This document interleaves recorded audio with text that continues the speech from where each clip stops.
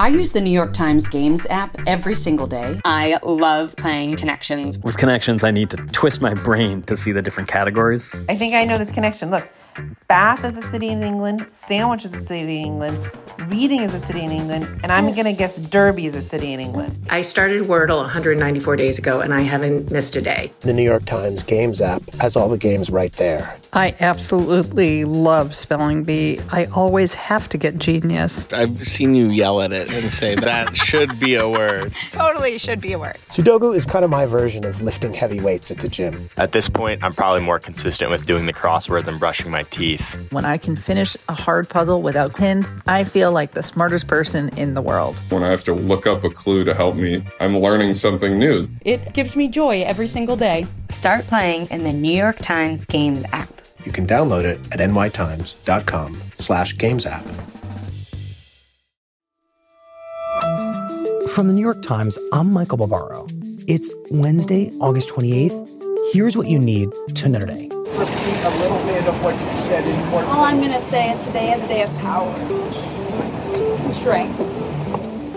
During an emotional hearing in Manhattan on Wednesday, more than a dozen victims of Jeffrey Epstein's alleged sexual abuse told their stories to a federal judge and assailed a criminal justice system that they said had failed them. It makes me sick to my stomach that there's perpetrators out there that obviously helped him in many ways for a very long time, and they're still out there with no punishment. The hearing was held to officially dismiss the charges against Epstein following his suicide, which leaves prosecutors with no defendant to try. But it gave his accusers a rare chance to speak out. Several of the women in the courtroom addressed their remarks to the prosecutors, urging them to keep investigating Epstein's employees and associates, who they said acted as his accomplices. I was recruited at a very young age from Mar-a-Lago and entrapped in a world that I didn't understand, and I've been fighting that very world to this day, and I won't stop fighting. I will never be silenced until these people are brought to justice. And after initially rejecting $22 million in aid from the nations of the G7 to fight the fires in the Amazon, Brazil's government on Tuesday said it might accept the money under certain conditions. Brazil's president, Jair Bolsonaro, said he would take the money if France's president, Emmanuel Macron, apologized for remarks about Brazil and its environmental record that Bolsonaro says are offensive.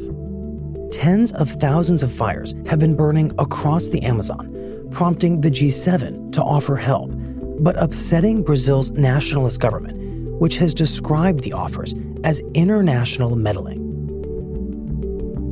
For more on the fires, listen to today's episode of The Daily. Just tell your device to play The Daily.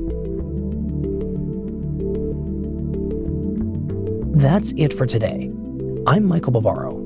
See you tomorrow. This podcast is supported by the Freedom From Religion Foundation. I'm Ron Reagan, an unabashed atheist, and I'm alarmed by the intrusions of religion into our secular government. That's why I'm asking you to join the Freedom From Religion Foundation, the nation's largest and most effective organization of atheists and agnostics, working to keep state and church separate. Phone 1-800-335-4021, 1-800-335-4021, or visit the Freedom From Religion Foundation at ffrf.org. Ron Reagan, lifelong atheist, not afraid of burning in hell.